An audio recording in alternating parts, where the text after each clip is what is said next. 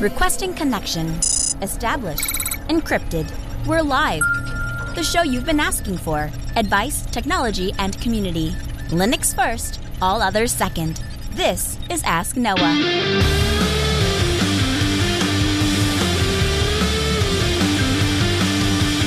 Live from Altispeed Technologies, the Ask Noah show starts right now. This is the show where we came to do all the things on Linux they said couldn't be done and take your questions on how to do the same. The phone lines are open this hour to be a part of the program. It is a free call, 1-855-450-NOAH. That's 1-855-450-6624, or send your emails to live@asknoahshow.com. My name is Noah. I am your host, delighted to be here with you as another episode. The Ask Noah show kicks off this hour with me, my co-host Steve Ovens. Welcome in, sir.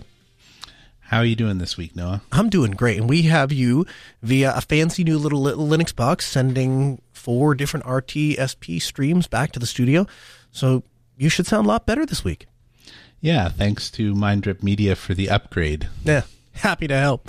All right, our first email, Steve, comes in from Eric. Eric writes in and says, "Hi, Noah and Steve. First, a technical question for you less savvy listeners like me. When I taught myself Linux 2 or 3 years ago, I was trying distros like Ubuntu, Mint, and Manjaro. I love the freedom and financial efficiency, but I found a constant game of whack-a-mole that killed my productivity to the point that I tucked tail and went back to Mac. Can you recommend any way for us non-tech whiz types to overcome that hurdle efficiently and switch to Linux? Secondly, a philosophical question. How do you recognize when the potential business partner aligns with your foundational perspective requirements stemming from Philippians 2:4 and Matthew 20:28? Is it purely intuitive, like recognize like, or do you have a process? Appreciatively, Eric." So I guess, Steve, let's start with technical. What's your thoughts on the best? Really what he's asking is what's the best go-to all-around distro for just, I want to use it and get work done. What would that be for you? Well, what it is for me and what I might hand out to other people, I think are different. Okay. I tend to like to give people Mint, to be honest. I think that the Cinnamon interface is familiar and it brings a level of comfort to people to be in something that's familiar. I also think that it's a slower moving, especially in the last couple of years where they've decided that they're going to kind of move from LTS to LTS, which means the base changes less frequently. And for most people, they live inside the browser these days, and so they just need a stable base for the browser to run on. I'd be curious to find out what kind of bumps and what kind of whack-a-mole they were playing, because it's been a long time since I have recognized that to be a problem. I'd say back 2010-ish was where it started to actually get good, I'd say in quotations, and it probably disappeared for me completely around 2014 between supporting my in-laws and my extended family. The support calls dropped off significantly at that point. I can understand where he's coming from. You tell somebody, go to Ubuntu, get stock Ubuntu, and then they get it and they go, where's the minimize button? Okay, well, install GNOME tweaks. Okay, well, I've done that. And I don't know. And then you get a certain level down that way, and then all of a sudden we jump ship and we go to a different distro, but that has its own set of quirks. I guess I can kind of see where he's coming from. Let me ask you this. Do you think there's a big difference between Mint specifically and just an Ubuntu base with Cinnamon? I say that because some of the security practices that Mint puts out there by default are curious.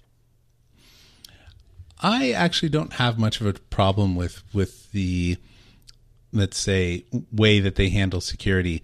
I like that they tag their updates with various colors and levels so that you can kind of go in and easily just say, auto apply levels 1 and 2 and 3, 4, and 5, just completely ignore them until I actually show up or VPN in and actually take care of that for them. But have you used an Ubuntu base with Cinnamon, and would that accomplish a lot of the same things? So I want to say it was the Late Night Linux guys that were talking about Cinnamon recently, and I think it was Joe Resington that said, if you want to use Cinnamon, you probably should be using Mint because it really does feel at home. I've tried putting Cinnamon on other desktops, and it works fine, but it's just like taking Mate and putting Mate on another underlying base. It's just not quite the same. It was meant to live in that specific home, and that's where you'll have the best experience. Okay. Well, I would respectfully disagree with Steve on a recommendation. There are some things about Mint that kind of concern me. I've been a big fan of Kubuntu. I've used it for a long time, and I'm kind of the Walmart of Linux users. I expect it to fire up. I expect it to run the applications that I need to run, which for me are a mail client, web browser, a terminal, and a communications platform. And past that, it just sort of works. And the layout of the KDE desktop kind of mimics that of the Windows, which I think is kind of a similar appeal to why people like the Cinnamon desktop. It kind of has that Windows-esque experience. But either one of those routes would be good. I guess what's in common there is you notice that we're all kind of centering around that Ubuntu base. And a big part of that is community support. When you Google a question, when you ask in a community, chances are that problem's been solved in Ubuntu. The further out you get into esoteric distros, a lot of times the more tweaking and refinement that goes on in certain areas, but you also kind of put yourself out there. So that's, I guess, something to consider. On to the philosophical side, Steve. How do you recognize when a business partner aligns with your foundational requirements? So have you dealt with that at all? Insofar as I used to have I suppose technically it's still active. I just haven't used it in a long time. I have a corporation that I set up for doing consulting. And so I suppose in some small way I have, because I did it with a partner of mine.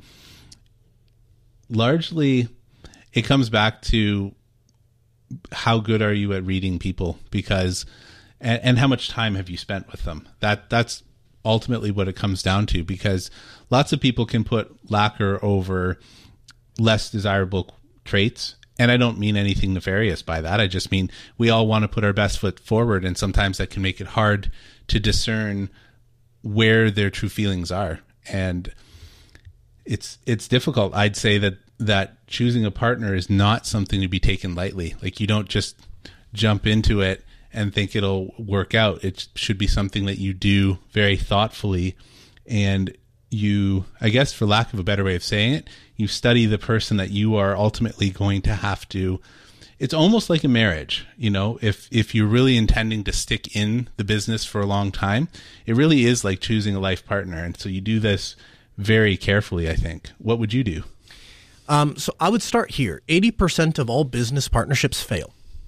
And you should know that going into any sort of business partnership. If the ones that do work out are ones in where it's really kind of two individuals kind of cohabitating. So things like doctor's office, lawyer office, they have their own client base. Maybe they share a little bit and they share some communal office staff and that kind of thing, but they're kind of off doing their own thing.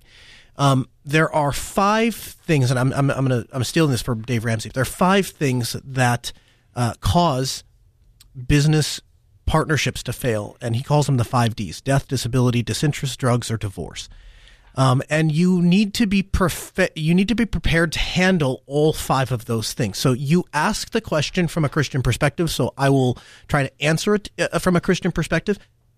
If you have a shared value system, that can make conflict easier to solve because you have a central point of truth to come back to and reference.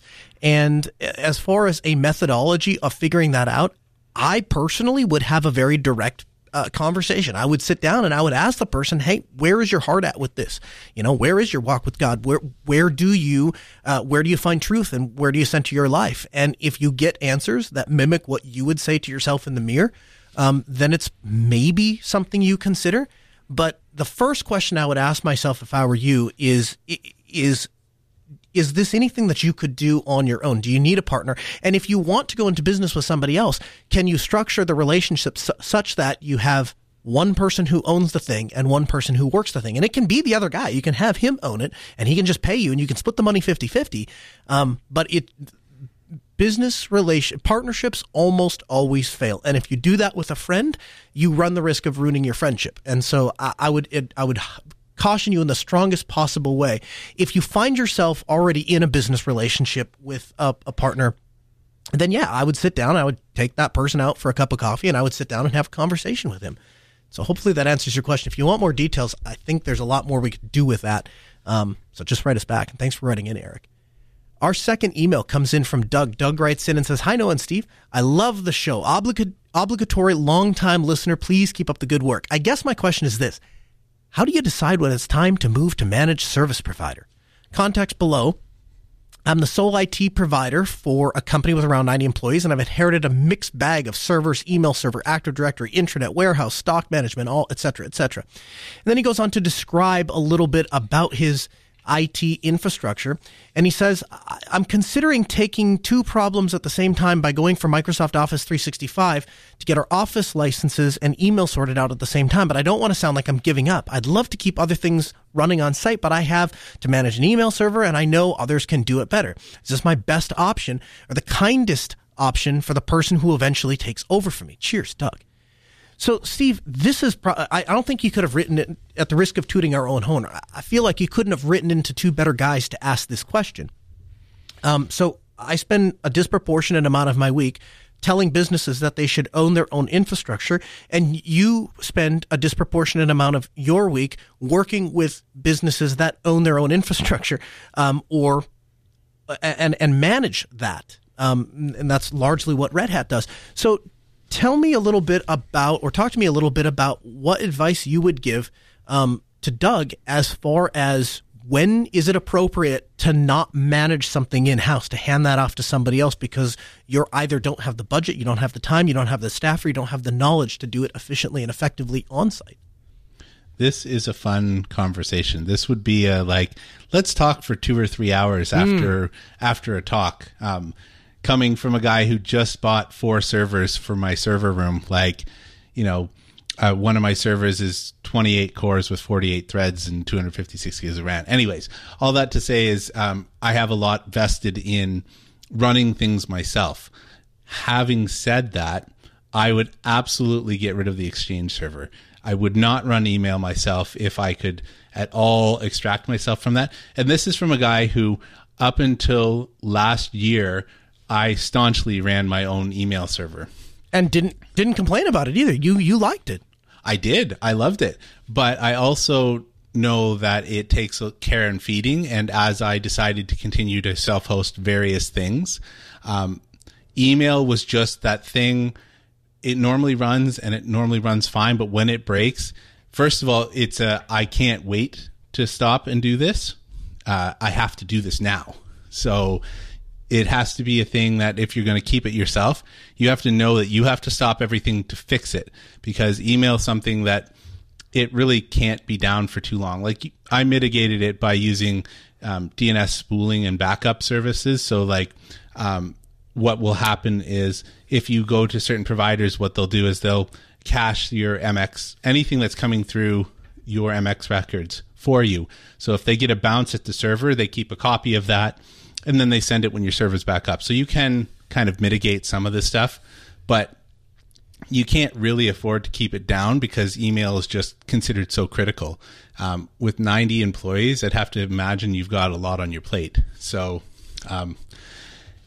it's a balancing act of what you want to do, what you think you can do, and what you know you can do. And I think that, especially the way that Microsoft's going, you're not a big shop. I think they're eventually going to pull Exchange out of the corporate hands and put it up into the cloud. Yep. And I'd say don't fight that. Let them take it. So I really resonate with what you said as far as knowing what you can do. You'd be hard pressed to find a bigger advocate for own your own data, run your own infrastructure. We tell businesses that all day long, and I mean it. However, if you're going to do that, you have to know, not guess, not think, you have to know that you're going to be able to keep those services up and running. Because like Steve said, if the email server goes down, it doesn't matter if you're in Hawaii with your family and on the beach, you're going to be finding the nearest internet connection and sitting out in the rain on your laptop and figuring out why the Exchange server went down and getting it back up. There are some things that people can't So if you want to manage that, or if you make an intentional decision that, hey, I want to manage email in-house, I want to do all of this, that's fine. But then teach yourself the technology to get a handle on high availability and putting servers in and having failover and all of that kind of stuff. And when you can get that kind of redundancy in there, then you can feel comfortable saying, all right, now I'm going to host something extraordinarily essential on our server. The other way you can go about that is you can kind of take a hybrid approach. You can do something where you manage the server or you manage the service and have that running on somebody else's infrastructure, and you rent that infrastructure until you build your own that you're comfortable with. But, Steve ran his own mail server. He was very comfortable with it. I have had terrible luck with it. That's not to say that it can't be done. It's to say that I don't know how to do it well. I worked at a company, or we supported a company, I should say, that had 2 full-time mail administrators, and they still had issues with their Exchange server. Not very often, but every once in a while you wouldn't be able to get email to the company once or twice a year. And we just don't see that with things like G Suite or Office 365 or Fastmail. And so we have an entire episode on mail providers, and we'll have that link for you in the show notes at podcast.asknoahshow.com. I highly recommend you check out that episode. It goes through a number of the different mail providers, including ones that you can self-host. It gives you kind of an idea of where you might be at. As far as the kindest option for the person that eventually takes over for you, that really has less to do about what things are with a managed service provider and what things are hosted locally, and far more to do with how well you've documented what's set up. I've been at plenty of businesses that have managed service providers and you can't get to anything and don't know how anything is set up because nothing was documented. And I've been at plenty of places where things are hosted all in-house and everything's documented fine. And so it was taking over is a breeze. So it really comes down to how good the communication and transition process is between handing those jobs off. Yeah, I think that as a parting thought, he's talking about, LibreOffice or OnlyOffice. I would say, what are the things that occupy your time? And do you want to be doing, let's call it low-level tech support, right? You're talking about help desk sort of things when you're sorting around somebody's office suite, because you'll get the call that says, hey, I can't figure out how to make the spreadsheet do whatever because somebody sent me this esoteric formula that they've made wizard, they've enchanted, and it does all these magical things, except it doesn't work for me. And if you have the time and the inclination, that's great. I'm not trying to discourage that, but I was the sole IT provider for a company of 25, and I didn't want to do that because I had other things that I needed to do. So you really need to sit down and think about what battles you want to fight, because ultimately if you're fine with sorting out those problems, and there are people that are, all the more power to you. I prefer to be working on servers and not help desk related tasks. So that's just something you'll have to think about. Our third email comes in from Wayne. Wayne writes in and says, hi, Noah and Steve. Thanks for all your hard work and advice. I never miss an episode. I know you use Lenovo ThinkPads in your business. I'd love to switch off the keyboard backlight and the LED in my ThinkPad. I'm using Ubuntu Mate. Is there a way to set the keyboard backlight off as default behavior and switch it on only when I want it? Currently, it comes on anytime I start typing or when I plug it in. I appreciate the advice. Best wishes. So so far as I'm aware, you just hit Function spacebar and it will shut the keyboard backlight off. As far as is there a way that you can go in and just tell it never turn the keyboard backlight on? Might be in the UEFI. I guess I'm not entirely sure. Steve and I were kind of chewing on some of the stuff before the episode, and Steve said, I want my keyboard backlight on. I mean, that would be another option too, is if you don't ever use it, just replace it. But I think Function spacebar will just toggle that keyboard off, and then it shouldn't come on when you type. I don't think that will survive a reboot, and I don't know if it will survive in and out of standby. Steve, you're not really a ThinkPad guy. You have one, but you don't use it much, right? I have 3, and I don't use any of them except for the one that's currently running Fedora. So, no, not really.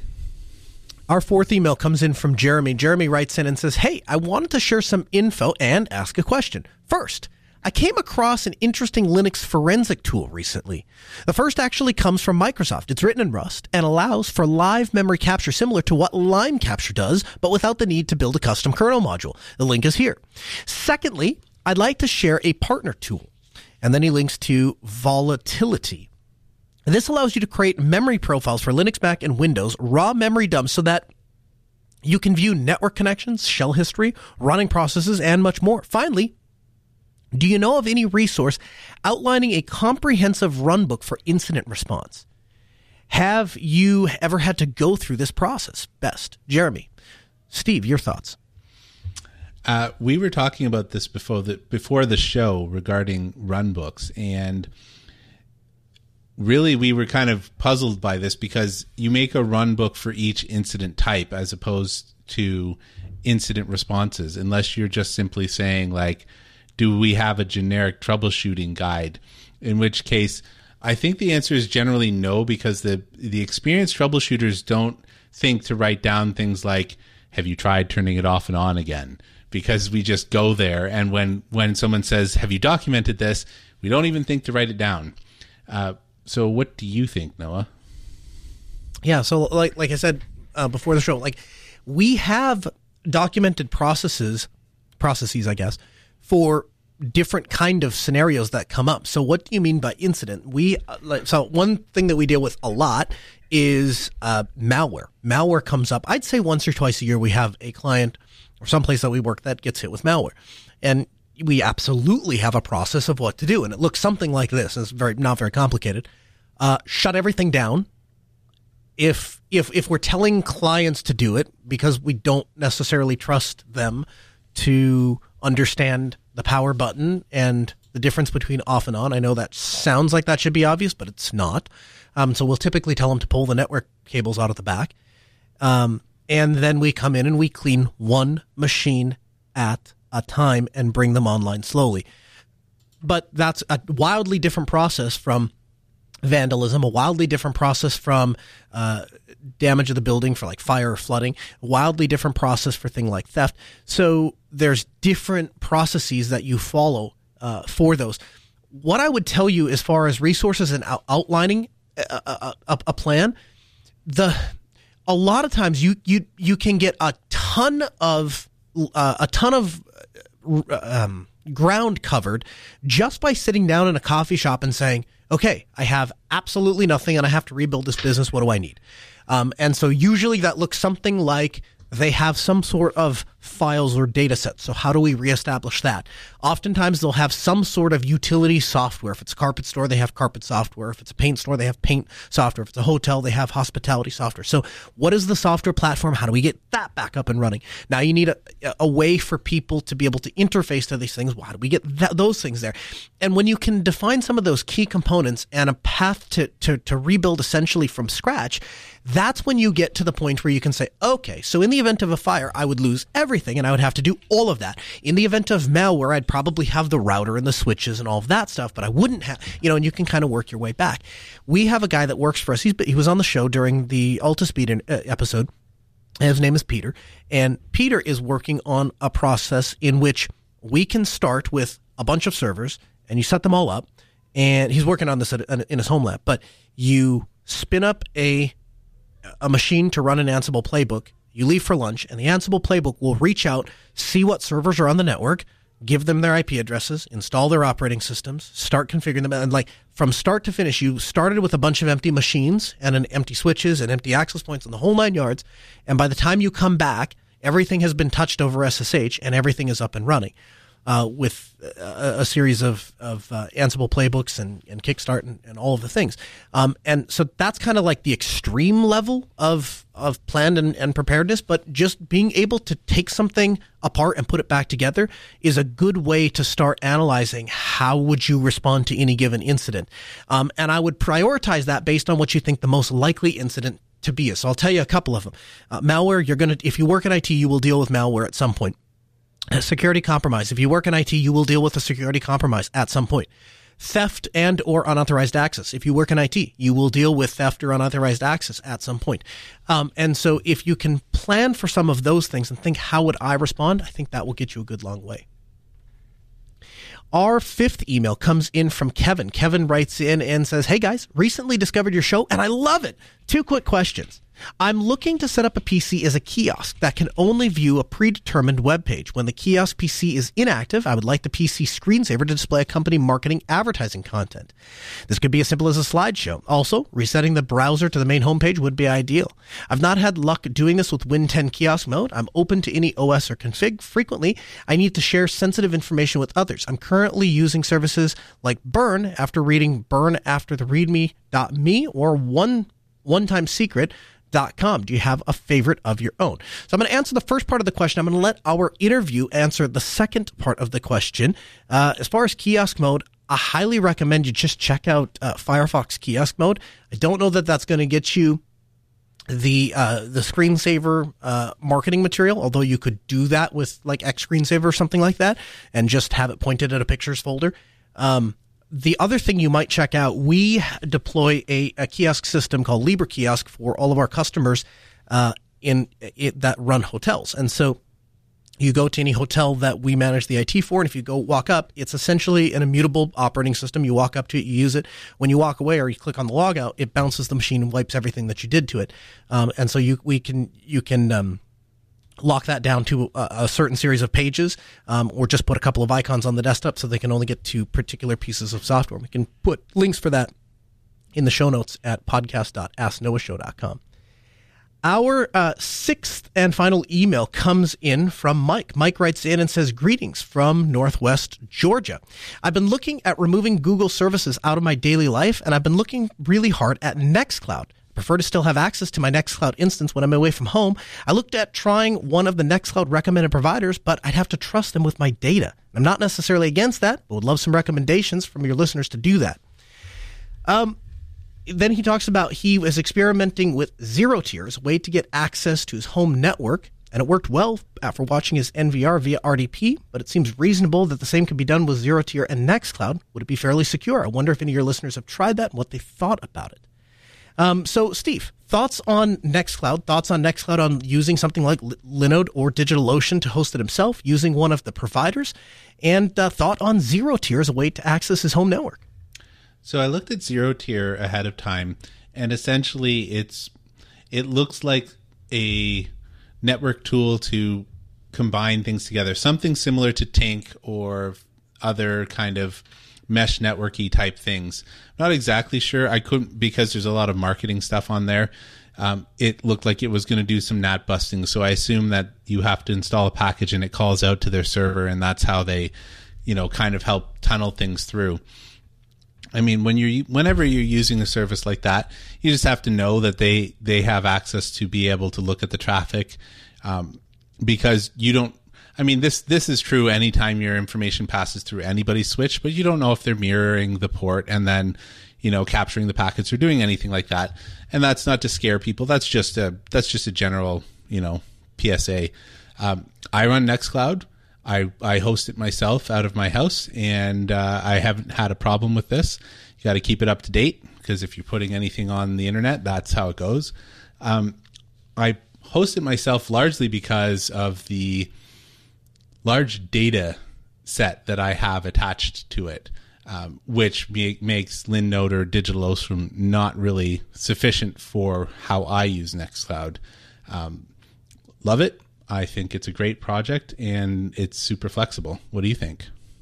I would go the route with starting on DigitalOcean, and then if that does work out for you, then I would move maybe onto my own infrastructure. Otherwise, I'd probably stick with something like a Nextcloud provider. Either way, the Nextcloud provider is going to have to care a little bit more about your privacy than Google is, or you'll probably run somewhere else. From the Linux Newswire newsroom, this is the Week in Review with JT. The Linux Foundation has launched 3 open-source training courses on edX: Linux for Developers, Linux Tools for Software Development, and Git for Distributed Software Development. The 3 courses can be taken individually or combined to earn a professional certificate in open-source software development. Linus Torvald makes a code commit in Git claiming that he is Satoshi, the father of Bitcoin. Time will tell if this is just a troll or a confession. Brian Romero, a University of New Mexico doctoral candidate, has developed an open-source GPU capable of processing fluid dynamic simulations. Leon AI, your open-source personal assistant, has put out its 1.01 release of its CLI interface. In gaming news, Intel has worked to develop resizable bar on Intel GPUs, which may result in better performance for gamers on Intel Arc GPUs. Valve has worked to update the Vulkan driver to give users of the Steam Deck more battery life. And never let anyone say age matters in open source. A 12-year-old developer has created Gamebuntu, which helps users install their choice of one of 4 launchers, 2 kernels, 7 tools, and a streaming app. In corporate news, Sonatype, a software supply chain management service for open source software, surpassed $100 million in annual revenue and is eyeing an IPO. Integrity Culture, a Japanese food tech company, has netted $7 million in Series A funding to develop an open source cellular agricultural infrastructure platform. And in news from Europe, the Belgian city of Frasine launches open source digital public services. 4 Finnish cities collaborate to develop, manage, and maintain an open source ERP system for early childhood education. Middle schools in Brittany, France deployed the open source Nextcloud and Collabra to 21 middle schools, accounting for 12,000 users between teachers and students. The new German federal government has decided that open source will be a cornerstone of Germany's digital state. It declared that open source software plays an important role in Germany. Interoperability, data portability, open standards, and open source are all named as prerequisites to achieve digital sovereignty.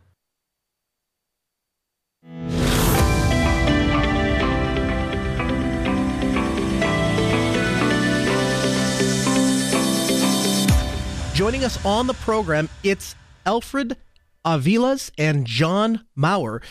They are the technical training manager and channel development, respectively, for Bitwarden. Welcome into the program, gentlemen. Thanks, Noah. Yeah, thank you so much, Noah. It's a pleasure to be here. I appreciate you guys taking the time. So I want to start with this. There's a lot of password managers out there, and certainly people have either heard of a password manager or maybe they're using one. So tell me a little bit about Bitwarden. How did you guys get started, and what sets Bitwarden apart from the competition?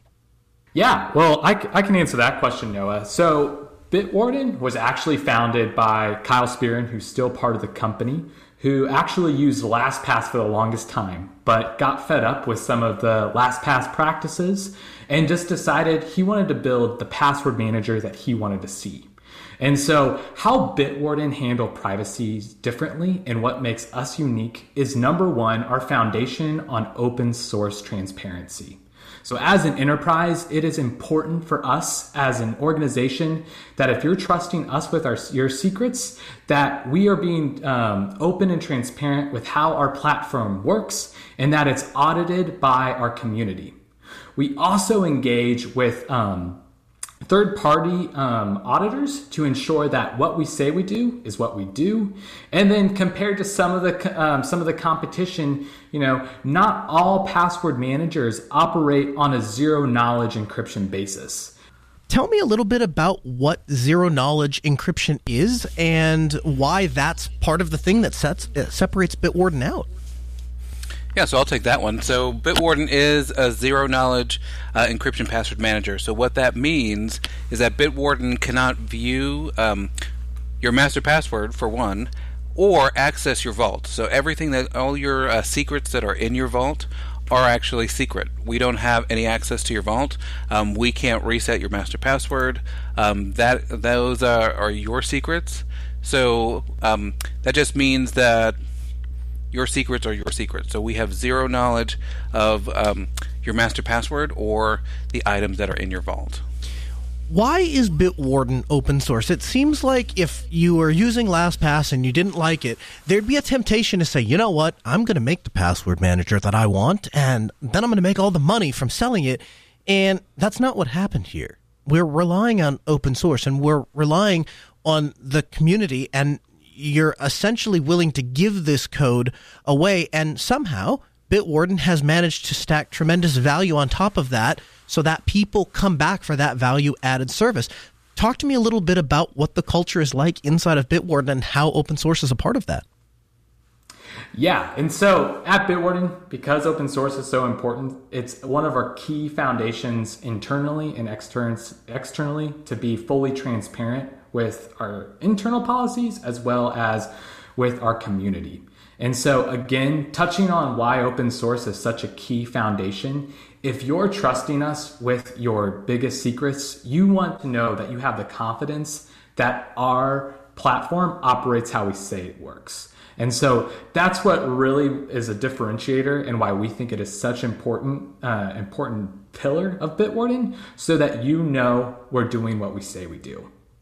From the community aspect, it's a great way to ensure that our product is also meeting the needs of its users. And so, if you ever go to us at bitwarden.com/community, it's a great way to engage with our community, see the roadmap changes, see what's being discussed on our boards, as well as taking a look at our GitHub to see what are the new topics and new changes that are coming down with our platform. So somebody out there is listening to this and they're saying to themselves, okay, fine, I've looked into a password manager before, but I don't know if that's for me. It just seems like one more thing that I have to manage and one more thing that I have to remember. So can you tell me a little bit about why somebody would want to use a password manager, and then what are the requirements for selecting a good master password, and do I have to change that frequently like I would with all of my other passwords? All right, well, let me take that one. So I can tell you, before I started working for Bitwarden, I've never heard of a password manager. So I basically used the password manager that was built into my browser, but didn't realize that it was an actual password manager. So when I started working for Bitwarden and started using the product, I didn't realize that I had over 600 individual credentials that I was using on various basis, but I had over 600 credentials. So that was 600 passwords and username combinations, and I really wasn't being very safe with my my virtual profile. So I was reusing passwords. I was using not very strong or unique passwords. So I was actually opening myself up to actually being hacked because I didn't know any better at the time. So when I was one of those people that said this is one more thing that I would have to remember, but it actually made my life a whole lot easier when the only thing I have to remember is one single master password. So all of those other passwords that I had and the over 600 credentials that I had, I was able to go back into my vault and slowly, bit by bit, change all of the passwords to something strong and unique. So I never repeated the same password twice. So if there was ever a breach, instead of a bad actor coming and having access to everything because I was reusing the passwords over and over, or being extremely clever and just putting a 1, 2, or 3 at the end of it, or a $ or something. Now every password or every credential stands alone because it's a unique username and a unique password. So I was going to say also all of that is just in my vault. I can store it securely. I can sort it any way I want. I can put it into folders. So now it's easy. So instead of saying, hey, now I have to remember 600 passwords, I just have to remember one.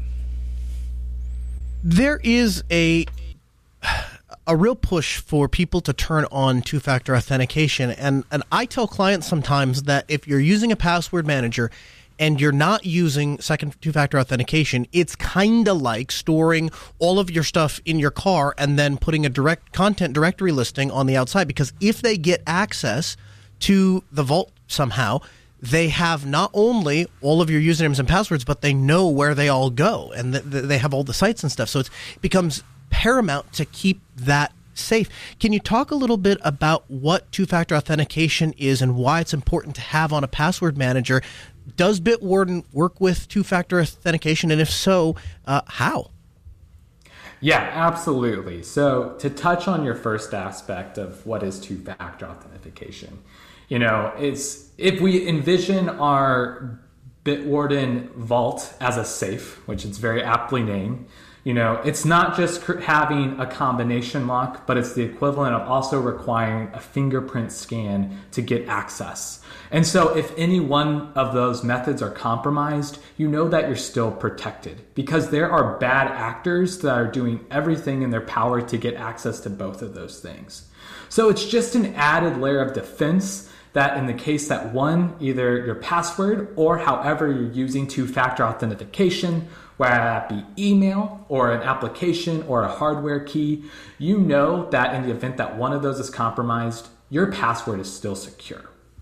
Now, that's just within the vault. Now, how Bitwarden also works with two-factor authentication is that we also allow Bitwarden to store your two-factor codes. So that's an added layer of convenience for other sites that require two-factor. You can store that within the login information.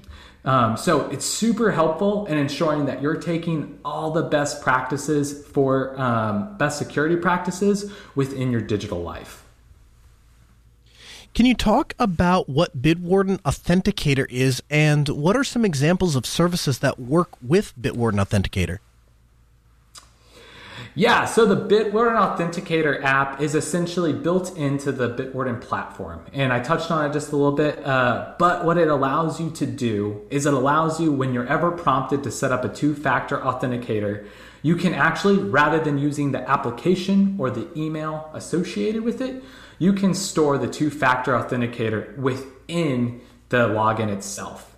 And so what some of the tools that are and services that are compatible with it is, most enterprise software that I use day to day on my workday requires two-factor to be set up based on our administrative settings. And so instead of you having to pull out my phone, waiting for my Authenticator app to sync, I know that the Authenticator app within Bitwarden is working with those services.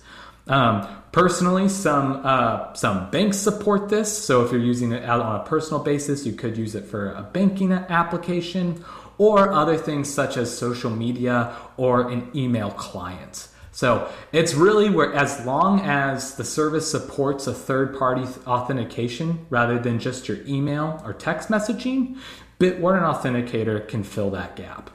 Can you talk a little bit about what recovery codes are and how they relate to two-factor authentication? Somebody is going out there and they say, they just told me to enable two-factor, so I'm going to do that. And all of a sudden, maybe they lose their phone or they lose their device. Now what?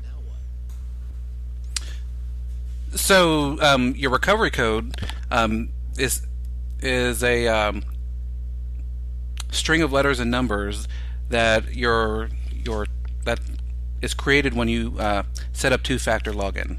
So in Bitwarden, when you set up your two-step login, at the end it creates a recovery code. So this is a string of letters and numbers that we recommend that you print and put in a safe and secure place. So if, for example, you lose your phone or you lose your device that you use the most, you can and that has stores your two-factor authentication keys. You can actually use that recovery code to restore your account.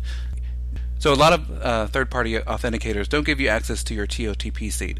So what a recovery code does, it gives you access to your two-factor. So when you put that in, it creates a new TOTP seed.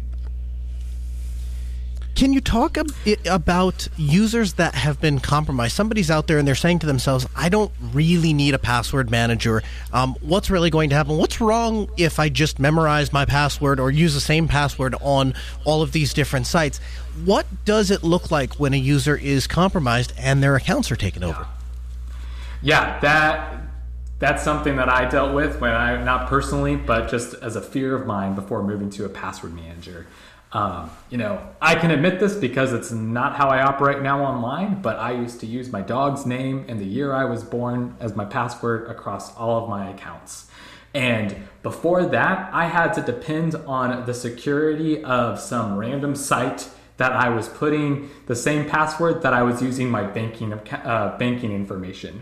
And so that puts you in a really precarious situation, because while the banking might be very secure and store your passwords safely, those other potentially not as secure websites that don't practice the best practices also could potentially open you to exposure in other aspects of your life. So that's really what it can look like. You might not even know if you're compromised. And so one of the great features within Bitwarden is once you've added passwords as well as other, as long as you add passwords to Bitwarden, you can actually run a report that allows you to see if your password or ID or login ID was exposed in a known data breach. So a lot of people are probably compromised and they don't even know. In Bitwarden, we have a tool to help see if you have been compromised in your online life.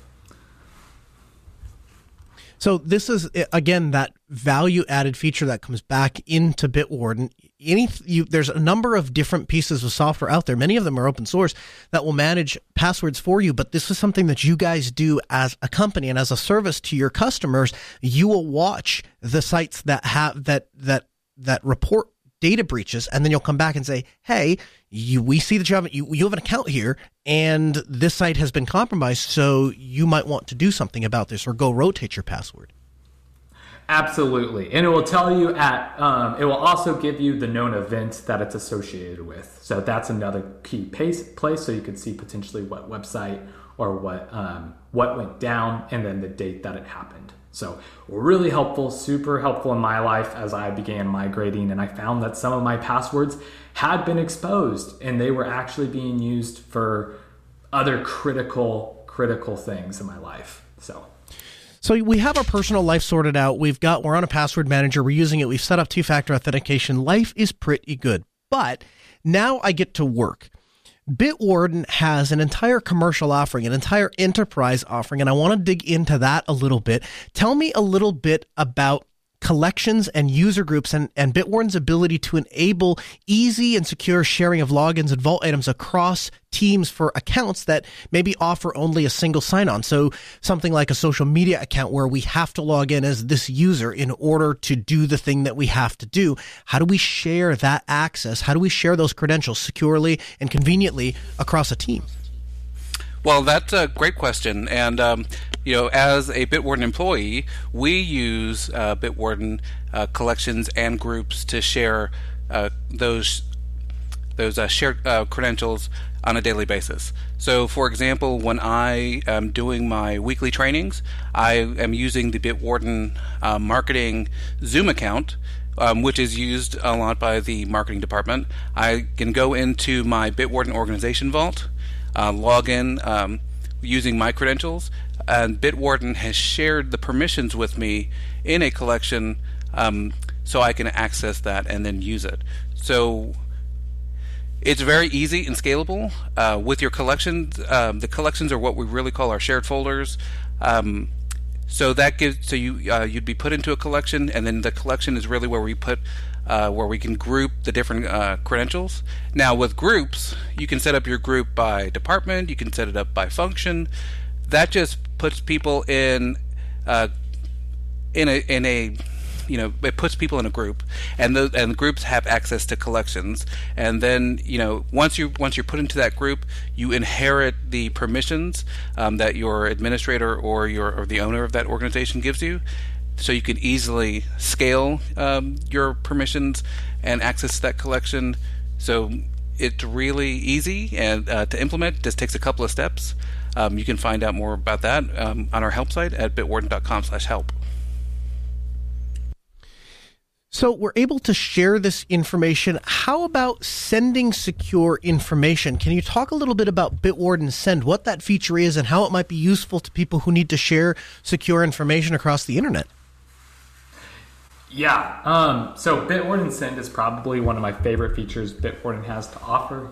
It's included in our plans, and what it allows you to do is, while the collections and user groups is great for sharing information that is constantly being accessed by set users, Send is a great way to share secure information on maybe not secure channels. And essentially what Bitwarden Send is it allows you to add a file that is encrypted or text or other kind of file type, and allows you to send it via an encrypted hyperlink to the end user. I use this a lot with my wife when she needs information that is I don't want to send over text, such as like a social security number. I can add it to a Bitwarden Send. I can send it. She can access that link and access it in a secure way, rather than sending my social security number via a text message. This can be done with so many different activities and files and uses that it's a great way to ensure that you're sending information securely no matter the channel, and not depending on the way in which that information is transferred to ensure that it's secure. Yeah, one of the great features about Bitwarden Send is that the person receiving the secure information doesn't have to be a Bitwarden client or Bitwarden customer. So they can still decrypt that file using the secure link. So it's a feature that, especially now with tax time, you're sending a lot of different sensitive information, and we offer Bitwarden Send as a way to share that information securely without having to worry about all of your personal secrets going out, being broadcast to the world. So let's say I'm using Bitwarden and I've signed up as my personal account. I go to my employer. I say, hey, I think we should be using Bitwardens for Teams. They say, no, we're not doing that. We do what you want, pound sand. And I go back and I say, okay, so now I'm going to have to manage both my work passwords and my personal passwords. What is best practice for doing that? Should I set up an entirely separate account for my work stuff and have my personal stuff separate? Should I have one account? Is there a feature or service that Bitwarden offers that could maybe help me solve that? Yeah, so the best way, as you talk about running an MSP and working with lots of different customers, in a perfect world, we have a completely delineated separation between our work lives and our personal lives. Now, is that always feasible? No, it's not. And so the best way that I would recommend is, creating a Bitwarden account that is associated with your work email, and then having a Bitwarden account that is associated with your personal email, and just keeping those separate to ensure that that data is kept separately. That's just that's just an easier way to manage it. But in the event that you are keeping it all on one account, Bitwarden allows you to create folders to help store and store your information in an organized format. So that's how I would recommend it and how I've done it in the past. But in the perfect world, I always prefer just to separate things as much as possible.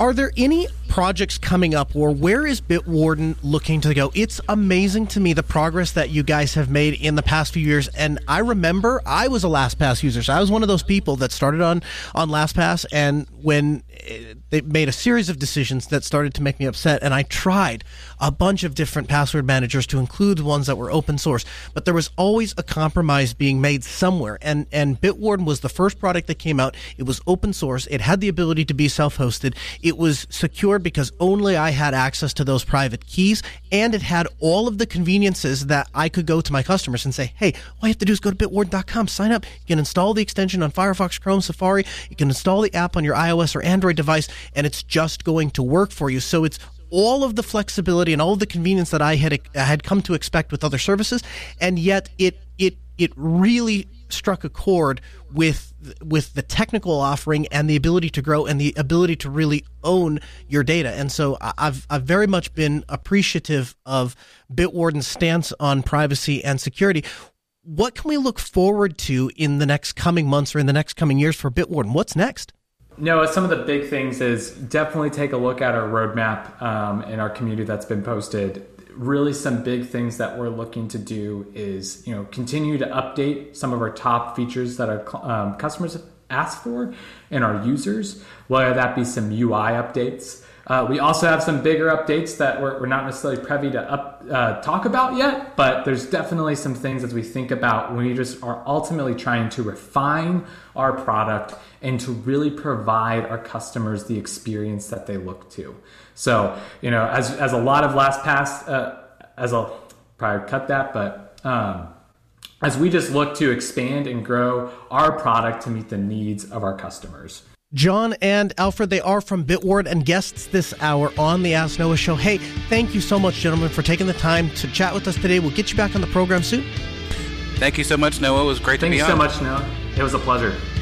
The music in our ears means we're out of time. Hey, thanks for joining us. If you want to follow us on Twitter, you can do that. I'm at Colonel Linux. He's at Linux Ovens. You can catch the show notes, which have all of the articles and references we use to make the show. You can find those at podcast.asknoahshow.com. The show is recorded every Tuesday. We'll be back next Tuesday at 6 p.m. Central. AskNoahShow.com. Have a good week.